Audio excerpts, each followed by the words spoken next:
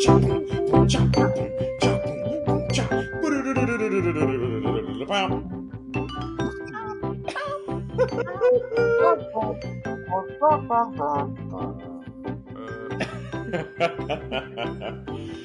nice.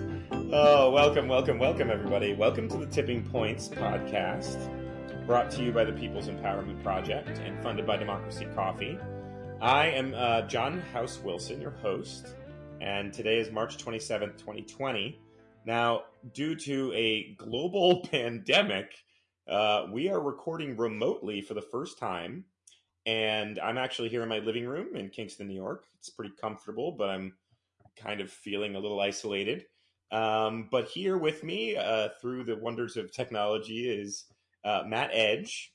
He's an attorney, an activist, surfer, and the executive director of the People's Empowerment Project. Matt, are you there? Yep. Can you hear me, guys? Yeah, I can hear you. How's it going? Hey, quarantine. It's okay. It's okay. I mean, things are going to hell in a handbasket. But I'm reasonably good. I feel safe doing my quarantine here and staying more than 6 feet away from people and washing my shoes. That's one of the things I'm telling people to do. Wash your shoes, because you're walking around where people's spit and saliva and even like these microscopic droplets that can land on the ground. They found in Italy where people where they were washing all the streets, there was a lower likelihood that this virus spread. Whoa! And all right. asking people to keep their shoes off out of their house, and just be careful when you're taking your shoes off. Where are you walking? Are you walking there with your socks? And then is it on your socks? Oh my God! Wow. Okay, so this is something I've never thought about yet. Every day, it seems like there's a new twist on this thing about what I got to worry about. We got to get smart. We really really got to smart. Get smart. They're saying 40% of the people in the country are going to get it, but we're next to the epicenter, so we've got to be real careful. Wow. Okay. So this got real fast, but before, real quick, I also want to introduce the man behind the scenes, Facebook activist, DJ, audio master Tola Brennan is here running the boards. Tola, are you there? I am here. Hey, what's up, Tola? I'm doing good. I'm having a pretty average week. My life is insignificantly changed. Wow. Well, because it means I stay at home a lot. Yeah, it's introvert season here. Introverts are not really noticing much of a change, as far as I can tell. Nope. Yeah, it's been funny. I've seen my Facebooks and people are making some jokes about it. It's like, yeah, have you been working from home for the last 4 years? Great. Well, which is not true. I was laid off from my job, but it's not the only thing that I do. Here I am. Well, thank you. Clicking buttons. Thank you for navigating us through this. We're using some new software here, and we're all recording in our own little pods. It's crazy because I think both of you live within a mile of my house, but we're all separated by a little social distancing barrier. So we're in kind of an extraordinary circumstance here. This is something that it's never really happened in my life. Something like this. The only thing that really I can compare it to is kind of 9/11, but it's kind of deeper and broader than 9/11 ever was in regards to its impact on the globe. I had explained to my kid the other day, hey, this has never happened before. And she was like, what? Really? This has never happened? And I was like, yeah, no, this has never been a thing in my life. So this is definitely extraordinary in the bad way. It's extraordinary. It's not normal. We're recording in New York, kind of on the periphery of one of the major centers of this outbreak. And as far as we're hearing, we have not hit the peak. We're not necessarily even close to it. And we're kind of... Just for listeners' perspective, as far as where we are in relation to the epicenter, I was reading a list today of the places, the top 15 places in the world, as far as the cases per thousand, and Wuhan, China is on top, then Lombardy region of Italy, then New York, then a place Georgia, New Orleans, Seattle, Bridgeport, metro area, Connecticut, Mount Vernon, Pittsfield, Detroit, Kingston. So we're on the top 10 globally. Wow. when they mean Kingston, because they're saying the population is 179,000. I think it's a mistake. They're actually talking about the county of Ulster, but Ulster County is on the map as far as like, and it's interesting. Albany is 4 behind. Wow. So yeah, we're kind of like in the periphery of the epicenter here, which is crazy. So yeah, we're taking extra precautions. Yeah. Yeah. And so and it's crazy because I keep realizing over and over again that this is one impact, but the impact that the social distancing is having is a whole different kind of impact. And a big part of that is the economic impact, right? We have a lot of people who are being laid off, a lot of workers who are losing their jobs, but then a lot of businesses that are just either, getting by, just on the verge of keeping it in the red. And, this is hurting them bad. Our area is a tourist destination, for better or worse. And, we're going to start losing a lot of money this spring. The university nearby has closed, shuttered basically. Everything's going to be online. And the college students have gone home. That's a lot of money that we're losing from the local economy. And this is happening on a regional, national, and global scale. And that's huge.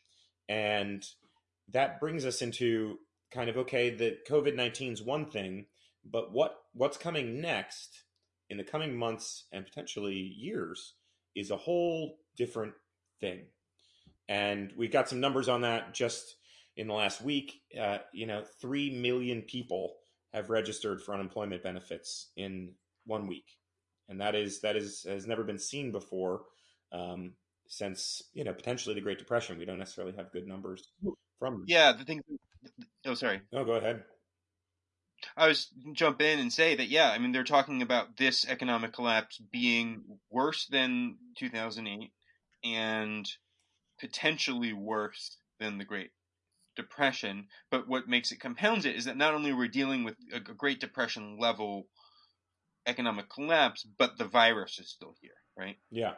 So it's a double whammy in that sense. Yeah, and this is not to say that we are in any way focusing on economics over health, because that's not the case. We happen to not really be health experts here, and we're not really going to be focusing on the health impacts or how to social distance. But we want to talk about what this means for the trajectory of this country, and what it means for working people, and what it means for all of us, in this country and in this world. And hey, the stock market has tanked. I mean, it lost almost 10,000 points at its worst. And for me, I'm not personally invested in that. That's not really directly connected to a lot of Main Street, but it is an indicator that there is something big happening and something big will happen. Matt, how did you feel about? Have you been watching the stock market? Do you have any kind of emotional feeling about that at all? About the economic collapse? Yeah. How are you feeling about that? I was just actually sending a text to my partner Jay, who works in the hospital. I wanted to ask her if she would talk a little bit about our experience, because I think that would be really interesting for the show. And I had to pull it on you guys last minute, but oh yeah, I would love to hear that.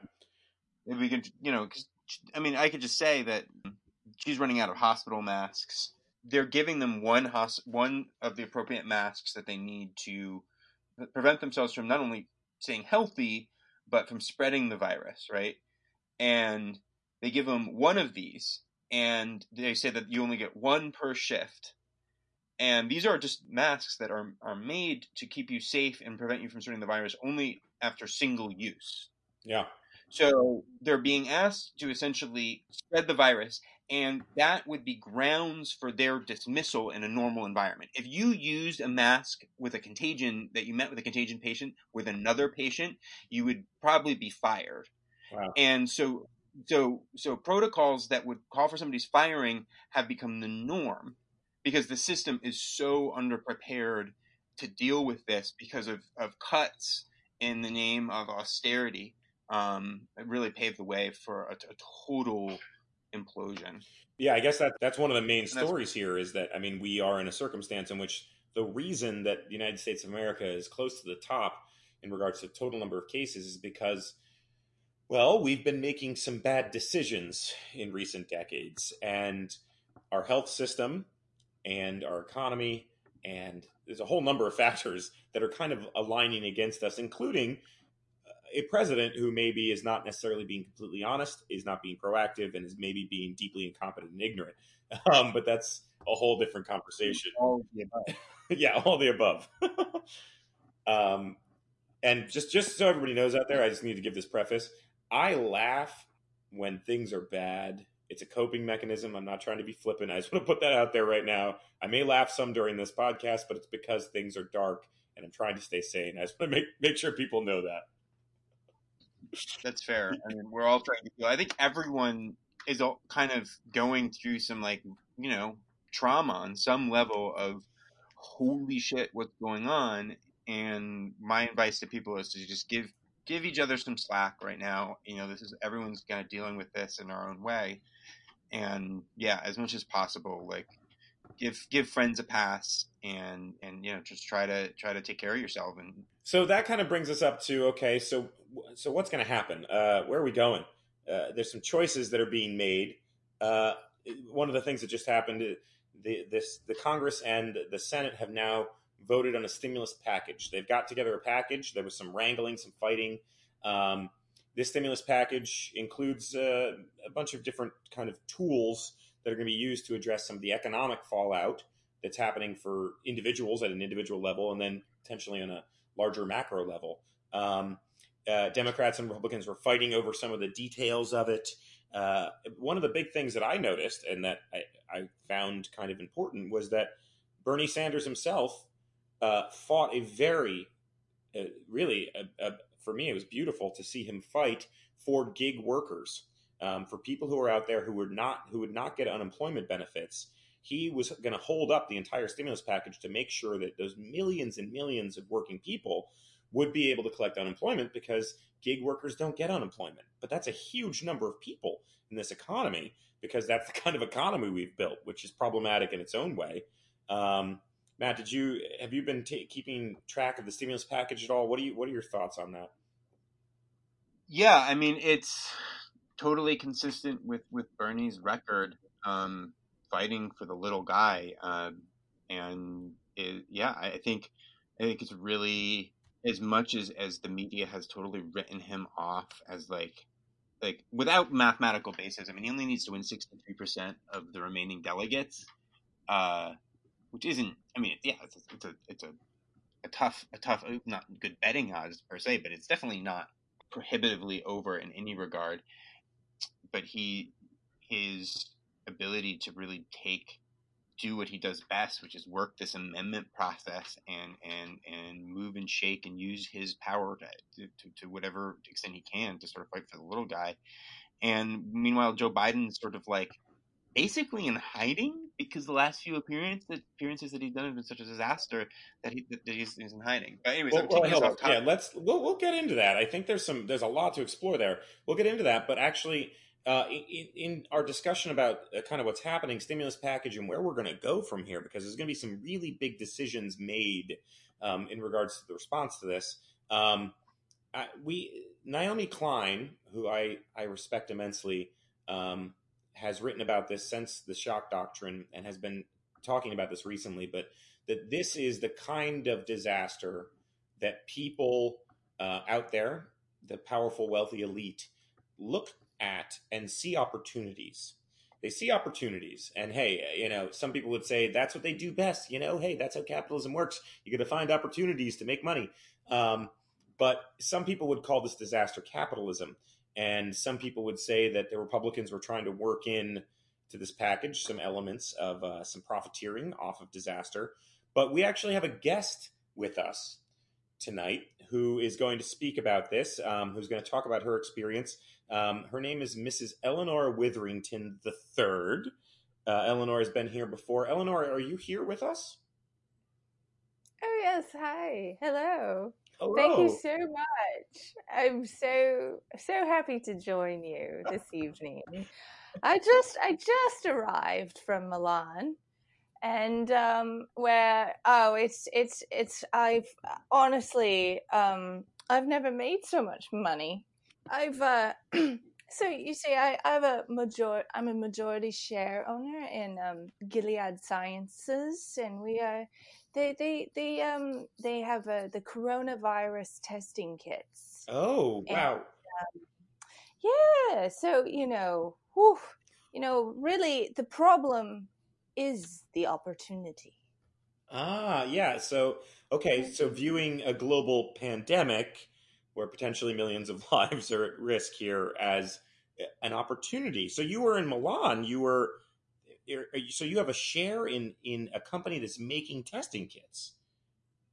Yes, yes, oh yes. It's you can make a killing selling testing kits right now. Wow, my God. So you have access to these testing kits. You're able to. Have you been tested Oh yeah, every day I get one. I get a test every day. every day? Yeah, yeah, Um, it's like you never know when when a little like contaminant might fly in through a window or something, even though I'm safely tucked away in my quarantine bunker. Oh But wow, a bunker. Yeah, hmm, where you have a bunker? Is that like it's a bomb shelter? What kind of bunker is this? Actually, I could really use one of those testing kits. oh I really? have a family member that's in the hospital, um, in and out of the hospital, and really we need to just make sure that she's tested as a matter of life and death. Would you sell me one? Is that I, something you I can do? I happen to have one right here in my purse. Oh yeah. Oh, Well, how wow. much? Name your price. Well, I pay Oh, whatever. it's right now it's going they're going for 2,000, which is really quite a Done. I'll deal. give Yeah. I'll give you 2,000. Dollars? I'm Two sorry. thousand I'm sorry. dollars? You want okay, wait. Well, this is Oh, for the person in my family. It's a matter of I'm life and death. sorry. I just got a text from somebody else who's saying that they'll take that. They just said that they'll take it for 5,000. Oh, higher bidder. Uh-oh. Huh. Oops. I can't afford 5,000. Oh Mm. man. So, Miss But Witherington, I'm sorry. So you're able to get tested multiple times a day, every day? That seems like, I mean, aren't those tests in limited quantities? I mean, the state of New York Mm. needs those tests. I mean, that seems to be. Well, Were you getting I, tested again? we're trying to, well, it's a good thing that this stimulus package just passed. So, we can get more of these, make more of them. Oh, And, is your company getting some of that money? Is that actually? yes, absolutely. Yeah, we need that to, to innovate in the private sector and create more of these testing kits, have them everywhere. And we want everyone to have a testing kit. But for $2,000. Mm-hmm. Oh, okay. So, Yeah, well, we have to make, enough money. We have to keep innovation, yeah, innovation, happening. very Yes, popular it's very, buzzword. very important. Yes. so We so can't have limits on pricing. Mm. so so basically, John, I think one of the important takeaways from this is that the law as it stands is that it's changed. It used to be that there were protections for vaccines, and it used to be that we could say that if a private company wants to develop and research a vaccine and they're going to use government funds, that they need to sell it then to the consumer, which is the taxpayer, the person who ultimately paid for this research, or the group of people that already paid for this research and development, that they should be only charged a reasonable price for that drug. And a lot of lobbying pressure from big special interest big pharma in the early 90s in the Bill Clinton administration, they did away with those rules. And so now, in the time of Corona, and you can't make this shit up, Oh, I companies. can tell you exactly. In 1994, I called up my friend Bill Clinton and I said, Bill, you know what? We can't. have this reasonable pricing rule. We can't have this. It's unreasonable. We can't have limits on pricing for pharmaceuticals. It'll be such a buzzkill for creation of drugs that we all need more and more of them. And that's what the lobbyists were saying. But meanwhile, they were basically, the big pharma was taking taxpayer money hand over fist in this really profoundly corrupt system of a quid pro quo, classic corruption. And it was what really I think is relevant right now is kind of how this went down, because it's really an interesting microcosm for the race for the Democratic nomination right now, because there are two figures, Biden and Bernie Sanders, going head to head when this happened. Bernie was trying to reinstall these protections that Clinton had done away with for the consumers, for the taxpayer consumer protections for life-saving medicine, so they couldn't be, so monopoly powers couldn't be used for against desperate people. It's like a very like human, like of course we want to protect this, but yet it went down, and the pharmaceutical companies didn't have enough votes within the Republican. They had all the Republicans were on board, but they didn't have enough. They needed some Democrats, and so they went to some of the Democrats to see if they would turncoat and actually side against the people for the pharmaceutical companies in a ruthless way. And who was leading that charge but Joe effing Biden? Meanwhile, Bernie was the one introducing the legislation to give the consumer, or not in the legislation, but he was the one fighting for the amendment to get this through. And so it's just a perfect microcosm for where we are in that race, because it's Bernie's fighting for the little guy and Biden's doing the opposite. And it's a microcosm because it's in sync with their entire careers. And so I don't know. So Miss Witherington, you've mentioned before, you've been a guest on the show before, you've mentioned before that you're close with Joe Biden. You guys have a close relationship. Oh, we're great friends. We do, we do virtual yoga classes together, and Biden does yoga. That's surprising. He does. He's very been slow. Psychedelic recently. I mean, Biden's been doing some really weird things. Mm-hmm. Yeah, he's been practicing his, like chanting and stuff. So you've known Biden. Were you talking to Biden at all during this move? I did. I told him he had to, if he wanted to get, reelected, he really needed to table that amendment, because it's just not going to fly with the pharmaceutical industry. It's going to just kill innovation. Is that what you're going to say? It will absolutely kill innovation. Yeah. Innovation. And as long as innovation's fine, people, no big deal. Innovation, throw people out. I mean, and I think that's kind of where, going to sort of the tipping point of this episode is, I think this, what we're witnessing right now, where there's this existential crisis with the climate, with the virus, and capitalism is saying you have to go to work. So the tool, capitalism is a tool of humans, has kind of gotten, in some ways, the upper hand to such a degree that it's saying that we should essentially euthanize ourselves for it.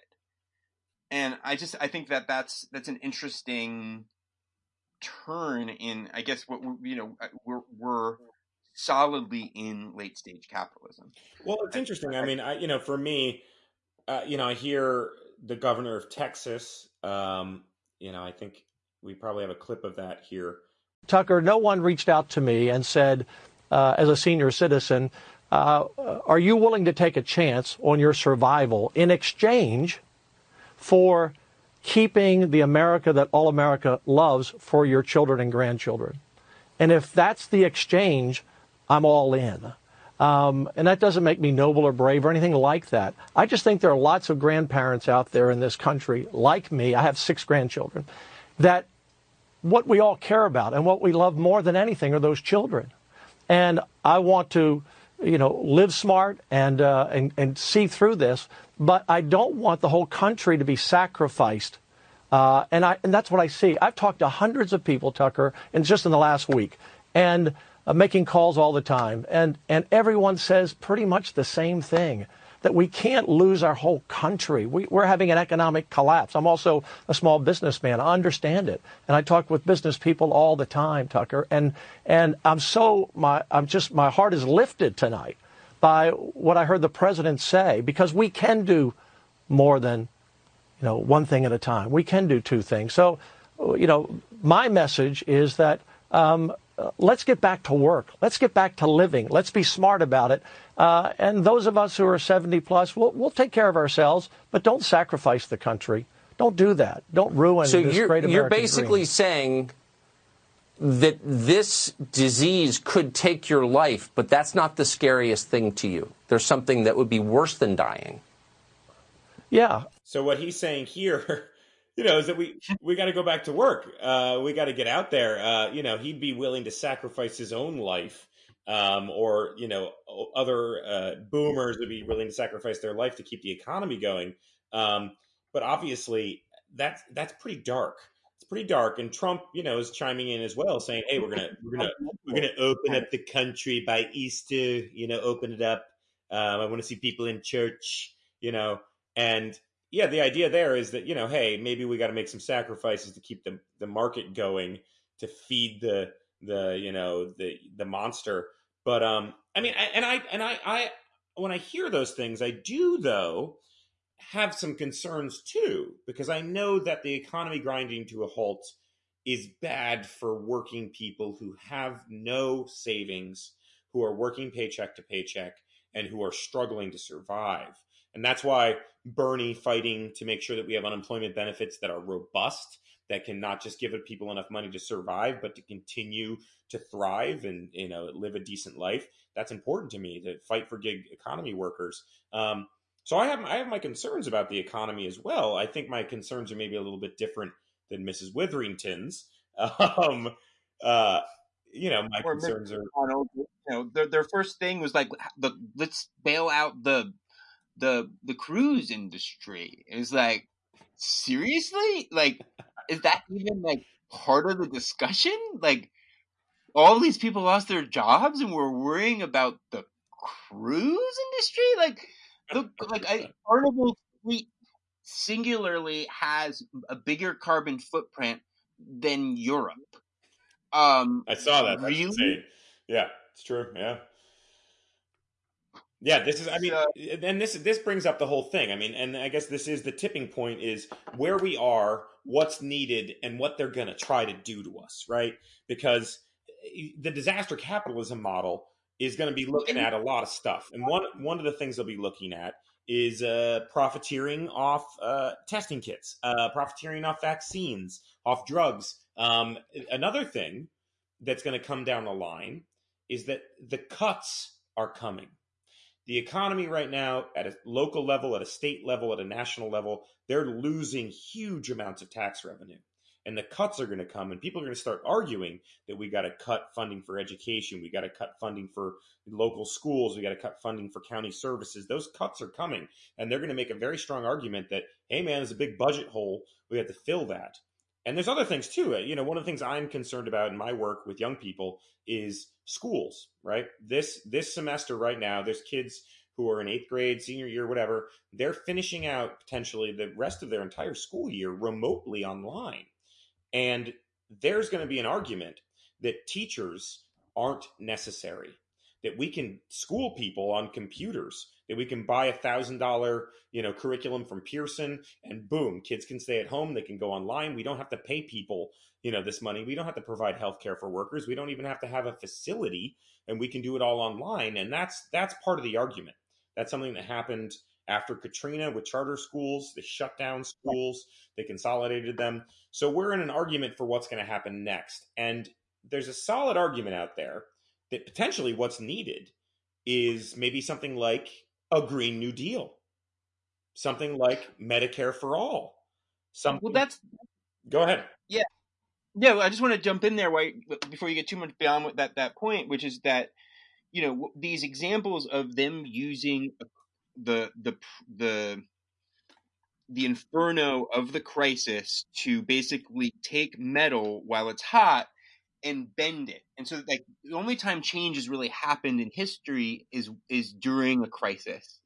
And so the powers that be have gotten and this is the shock, like Naomi Klein's shock doctrine, is that of them being very adept at seeing a crisis as an opportunity to get changes through that they couldn't get through before.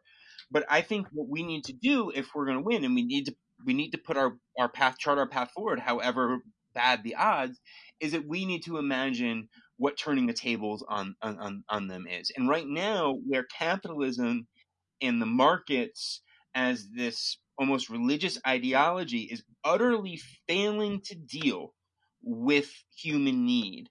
And if we can have that be part of the discussion at this point where things are really malleable for a minute, but it's, once that metal cools off, whatever shape it was in is the shape it's going to stay. And so in this like crises of crises, is, as insane as it sounds, is probably our best chance of getting some of the lasting change we need to deal with the bigger crisis of climate change and the need for a Green New Deal and global leadership on climate change. Yeah, we seem to be in a little bit of a battle. And Miss Witherington, it seems like maybe we're going to be fighting for a slightly different world coming out of this. Well, yes, I am also equally just giddy about the possibilities that can come out of this this moment in history. It's just positively exciting times for. Wow. The skies are for the super rich 1% capitalist class to make a killing. A killing again. Very, very, very dark pun there. Maybe pun not intended. So it's interesting because there does seem to be a candidate who I believe is running for president who seems to be supporting a package of policies that would address a lot of the fundamental issues we're dealing with right now in the crisis, and that would address the crisis after the economic impact has been felt. And that candidate, I believe, is Bernie Sanders, who's been fighting for things like sick leave, Medicare for all, affordable medicine, investment in real jobs, workers' rights. That candidate is currently running for president of the United States. Matt, I believe you've talked about Bernie a few times. Anything to say about that? Well, I think what we're seeing right now is, I think, the most pervasive example of mainstream media bias against Bernie Sanders. So he's got 63%, right, of the remaining delegates to win, which is basically, we're like a little bit past halfway through. So it's basically through the season. So it's like we're like in the fifth inning in a baseball game, and he's down, 7-5, maybe 8-5.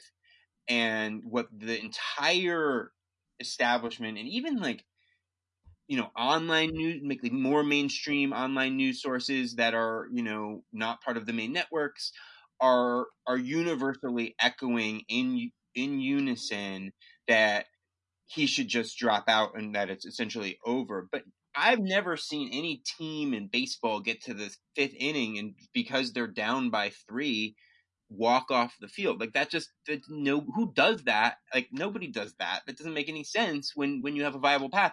Not to mention you have the home field advantage because the remaining states are the states that Bernie did far better in 2016 than the first half. And so if there ever were time for momentum, and like I think the bigger point here is that it's not about Bernie. It's about the things that we need for our security, for climate stabilization, for healthcare, to deal in these times of crisis.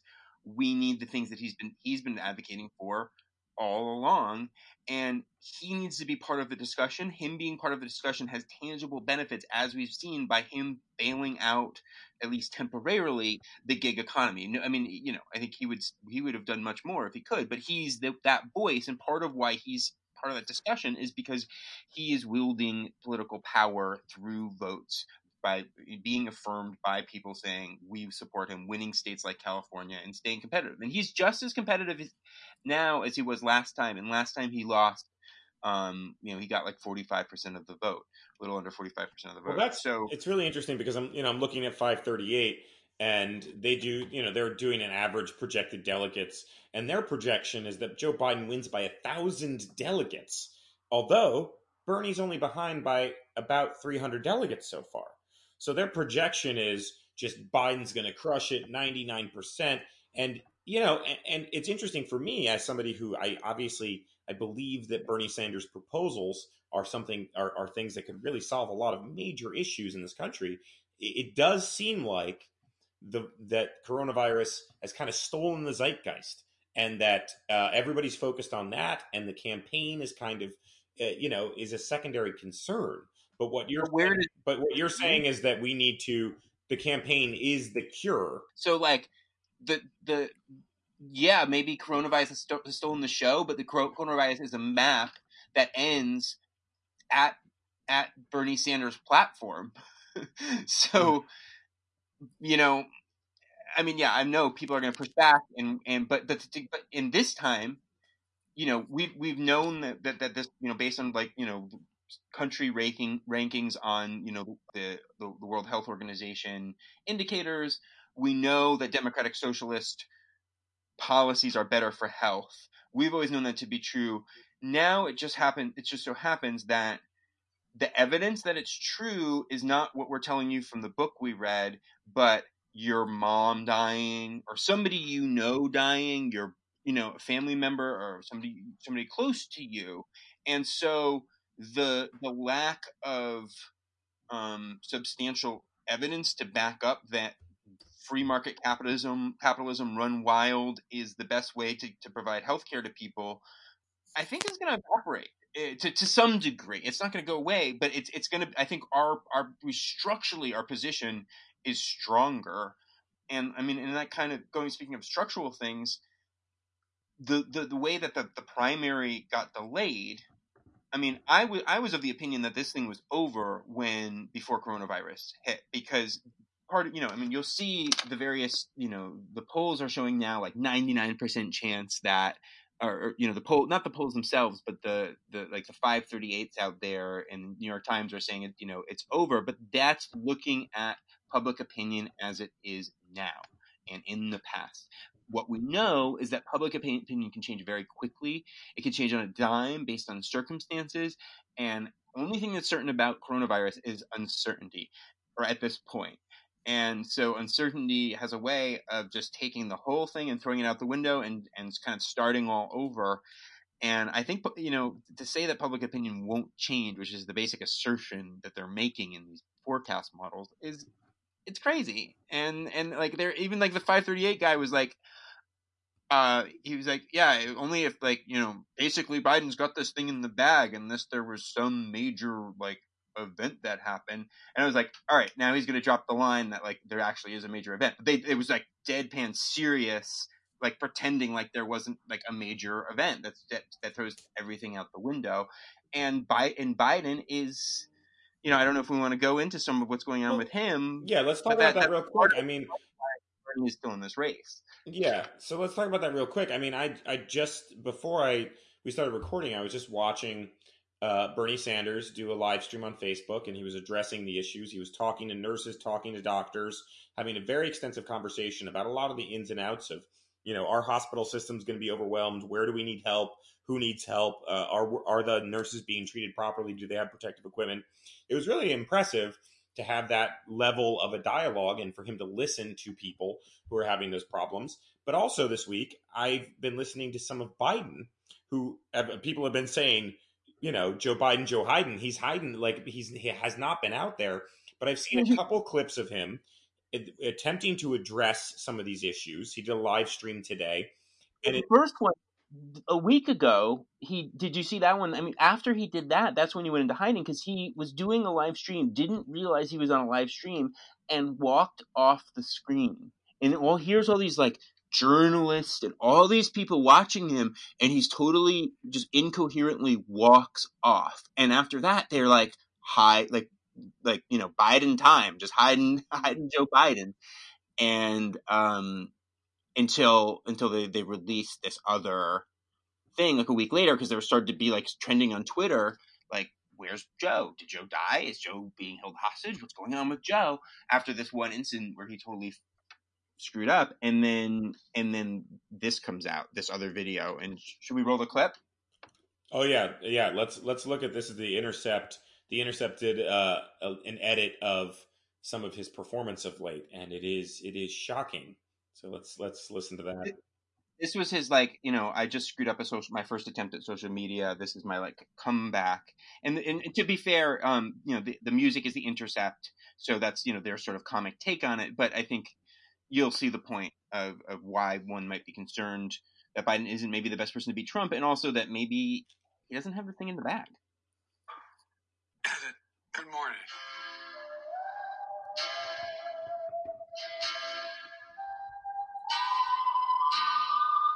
Let me say something right up front.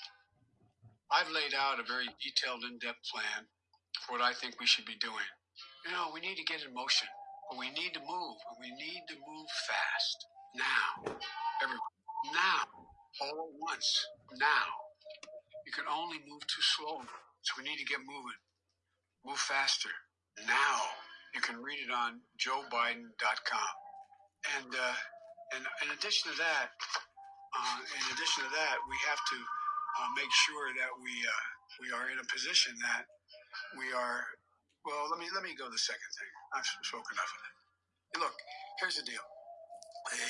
This is simply confusing times. This is the United States of America. Thank you. Please help. He's just channeling this, spiritual guidance. Wow. Mm-hmm. Mm-hmm. Really? Yeah. You think he's channeling spiritual guidance? He seems confused. I couldn't tell at the end when he was it's a like breakthrough. It's a spiritual using breakthrough. times, whether he was reassuring me that this was confusing times or he himself was confused. But then when he said help, it was like, oh, you yourself are confused, and it just cleared that right up. Oh my God. Oh my God. Oh God. Oh God. It's so bad. It's so bad. Well, I do know where he's coming from. If you don't mind, I can explain. My friend Joe and we've been meditating in the wine caves, and we've been talking a lot about the power of now, and he was trying to convey how the through the words now, Miss, I'm sorry, Eleonora. It sounds like you're trying to cover for him. It seems like that. It seems like Joe Biden is having some decline in his mental faculties. You're trying to say that this is a meditation thing? he's having a spiritual breakthrough. Oh, a spiritual breakthrough. Really? You got to imagine that declining and breakthrough, they look equally disastrous. Right. Oh my God. One man's deterioration is another man's breakthrough. Maybe is that what's precisely. I don't know. I feel like I'm watching somebody sleepwalk or just like a zombie shuffle through the motions. I mean, I don't feel like he has the ability to communicate ideas clearly or address any of the things that are happening. And this isn't even going into the fact that on policy itself, he's bad. Like he doesn't have policies. It's all like he's using the hope and change model of campaigning that Obama so well mastered, of not saying anything at all and saying hope and change. And Yeah, it's concerning, but you have to imagine that his handlers would have let him know that, like, hey, like, listen, like, we kind of messed up the last live stream. It's really important right now when it's really sweet. Like, this remainder of the campaign is going to be a test of which campaign can better harness the power of social media, and so then you think that his handlers would have really like made sure he knew that he needed to kind of be on topic. And the fact that he must have been told that and still just said something like he was maybe on psychedelics, or I'm not quite sure. And Wait, so, what? He's on psychedelics? Eleanor, is this part of the treatment? Is that what's happening here? are you guys listening? Is the 1% finally found psychedelics? Maybe that's what saved.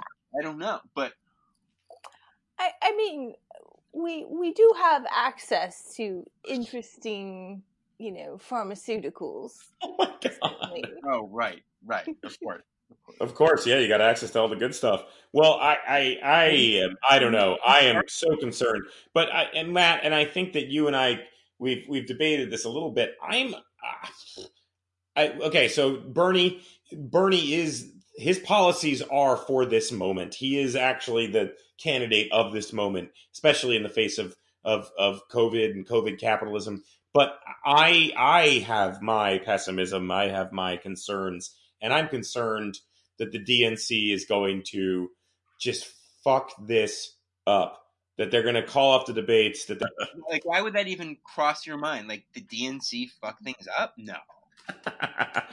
Yeah, so I think I'm balancing your hope on one side and my fear of a complete and total shit show on the other, because it seems like the Democratic Party, including a lot of Democratic voters, are sleepwalking into nominating a fucking disaster zombie candidate who will lose. And that's terrible.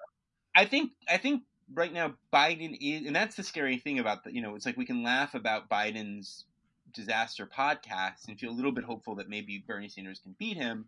But the truth is that he is the front runner right now, and in a solid way, and without a major shift in public opinion.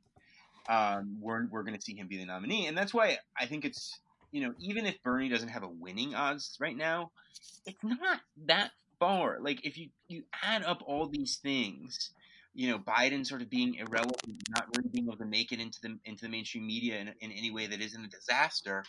Bernie kind of taking the stage, fighting for working people. Add all these things up. The fact that the rest of this campaign is going to be waged in social media. We have all these extra, like, 10 more weeks for things to change. We don't have to have this cataclysmic event anymore. It can just be this slow decay of Biden and this gradual, there's time for public opinion to change. And I think the greater point here is that even if Bernie doesn't win, a victory for Bernie is a victory for a Green New Deal and Medicare for all, and a sane response to this healthcare crisis that we're facing with COVID-19. And so, if in the epicenter, which is still yet to vote, New York City votes in New York State as a whole, Bernie wins New York State, regardless of whether Bernie becomes the nominee. That's a victory for his ideas, and that will send a message loud and clear to the Biden and the monies that be that are backing him up that there's a force out here that they're going to have to compromise with. And so I think people are kind of losing the message of, when's Bernie going to drop out? Is he going to drop out? Or, it's not. It's never been about Bernie. It's been about the things that we're fighting for, that are the answers to that are the keys to these crises that we're dealing with. The people need to be heard how fortunate it is that we're able to vote during this crisis and weigh in. I mean, that could save our life. And I think to throw that away would be foolish, would be really foolish. Wow.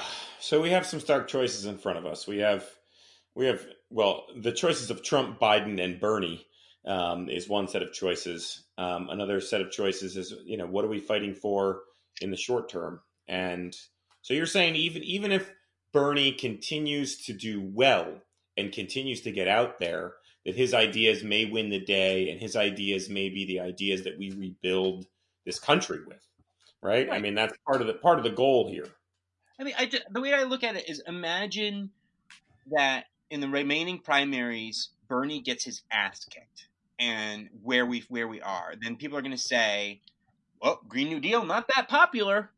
Medicare for all, wasn't that important. People who didn't really care about it. Now imagine a world where, let's say we didn't win the nomination, but we won, a majority of the states and a majority of the vote in the remaining states, and go into that convention with momentum and public opinion shifting resoundingly. People are going to have to get over that Bernie can't beat Trump mythology that is scarcely based in fact, and see. And I think it's possible. Would I bet on it? No, but I would certainly work my ass off. If it wasn't possible, I would do something else with my time. And I think it is a worthwhile thing. It's beyond worthwhile right now to make sure that. I mean, here's the thing: is like, if we continue to do the work, like Bernie needs a perfect storm, and so much of success is what we believe and what we decide we think is possible. And if we decide that he's not electable and that he can't beat Biden, then that actually makes it more likely, because it's going to affect our decisions. And if what he needs is a perfect storm, we, the activists, the people who are movers and shakers, the people who care, need to, balance your, taking care of yourself during this crisis, but also try to keep helping Bernie to slowly build back. And I think that's the safest way forward in any way to look at it. I don't know. So the Bernie movement is not over. It's not dead. And any wins that Bernie can get in coming weeks, coming months, I mean, hey, we don't even know how people are voting or when they're voting necessarily. There might be some postponements in primaries. But anytime he gets electoral votes, I'm sorry, not electoral votes, anytime he gets delegates, right? Anytime he wins a state, that puts him back in the news, that puts his ideas back there on the front page, and it gives him some bandwidth to be able to say, hey, guess what? Medicare for all would have stopped this, pandemic before it would have gotten so bad, right? That sick leave. And we need this now. I mean, they're already talking about Medicare for all for everyone who gets corona. So, in some places, so if he can. Yeah, if he can be a victor, it's a victor for those ideas, and yeah, we lose a seat at the table of power in the halls of power at a critical time if we let him fail, and yeah, and we don't really have much choice, because Biden's climate plan is insufficient. Biden doesn't seem prepared to deal with the crisis, and. Well, and there's also something else, which I am hesitant to mention, but, there are allegations being made against Joe Biden currently that seem to be capturing some headlines. And it seems that Joe Biden, like a lot of men in power, maybe have abused that power. And I think that conversation really hasn't been had yet. And that may shift things. That may be something that shifts things if we really actually look at Joe Biden, his behavior, his treatment of women, his attitude towards minorities. If that conversation's actually had, if that vetting's actually had, then maybe a lot of Democrats will realize that he is not an option. Not just because he's in cognitive decline, as it seems, or not just because he has been a moderate or even a Republican, conservative on a lot of issues, but because maybe he is just not at all acceptable as a candidate because of his behavior. So that's another thing that, we could talk about. Wait, Eleonora, are you still there? Oh yes, I'm here. Are you reclining like on a duvet? Yes, I was just checking my stocks in okay. Yeah, testing kits. Yeah, coronavirus. It's just like it spiked in the past few minutes. Oh wow! All right. Well, Eleanor, how do you feel about the potential of a Bernie Sanders candidacy or presidency? How does that feel to you? That man has always been a thorn in my side. I've worked very hard to lobby against him, and it's paid off. Yeah, it's like he's a real buzzkill, man. Cannot. I've never heard him described as a buzzkill, but like a buzzkill to like profits, huh? Is that what you mean? Oh yeah, exactly. Precisely. I mean, he's not really into profit making. It's not a He's just thing. into silly things like saving people's lives, silly things like that. It's very silly. He doesn't realize that you can make so much money saving people's lives. Or saving certain people's lives at certain times. I mean, people will pay literally anything for life-saving medicine. Oh, Eleonora, somehow you make it seem also charming in the process, even though I completely disagree with everything you're saying. It's so sick that in this time of crisis that Gilead, etc., they already lobbied so they can engage in monopolistic practices with a vaccine and use people's desperation to make money. Like that, it's hard to imagine a lower low than that. And Miss Witherington, with all due respect, I don't know how you go to sleep at night and you're a harder soul than I. It's just I can't quite wrap my brain around that, and as somebody would try to profit like that. But that's where we are, and that's, I think, this is it. This is capitalism eating itself, literally. Where it's not eating itself. The tool has become so powerful that it's encouraging us to euthanize ourselves for its gain. And that's, I think, should be a red flag for a lot of people. I would hope so, but I'm concerned about how. I mean, in defense of Trump's, how much do we need to freak out right now about Trump's poll numbers being okay, and actually going up nominally? And I think if you look at across the board how much the leaders have gained in popularity across like Europe and elsewhere, they've all gone up a lot. And so the fact that Trump is basically kind of holding steady, going up an insignificant amount, shows that maybe he's not getting the bump that everyone else is. So I don't know, maybe I'm looking for the optimistic, but I do tend to do that. So yeah, no, for me it's feel good about that. Yeah, I don't know. For me, it's pretty dark, man. I mean, it's like, it's hard. It's really hard. I see such great opportunity to build a different world and to address some of these issues. Hey, cruise liners, chock full of buffets and burning huge amounts of freaking fossil fuels and dumping their waste into the Caribbean. I don't have a huge problem with those going away. And yeah, should we all be flying nonstop all the time at affordable prices? No, I don't know. Is it nice that the streets are kind of empty, the traffic's kind of dying down, that the skies over Wuhan are clean for the first time in a long time? I don't know if that's a bad thing. So it's hard because I don't necessarily want to wish that the existing order falls apart too fast, but I really hope that we can build something new in the process of this one falling apart. So, hey, revolution, right? Yeah, it's going to happen. Man, we've got to seize the moment. It's like hard to even focus and go on with your life when there's so much crazy stuff going on. But now is when is one of those rare moments in human history where change is possible, and so we've got to sort of soldier through and figure out how to get that change into law. We're living through history. We're living through it. So I want to say, hey, thank you, Matt, for being here. We've had some technical difficulties here with the podcast, but we've made it through.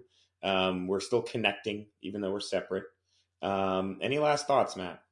Well, I just want to say, thanks, John, for, these are trying times and we're all kind of freaking out, but I appreciate you finding time and talking and making this possible. And it really, your voice really holds us together. So thank you so much for being a part of it. Miss Witherington, I should say Jessica Barry, who plays Miss Witherington, thank you so much for the same and your commitment to a better world. Thank you. Wait, what? Jessica Barry? Jessica Barry's here? Hello, Jessica, are you there? Yeah, hi.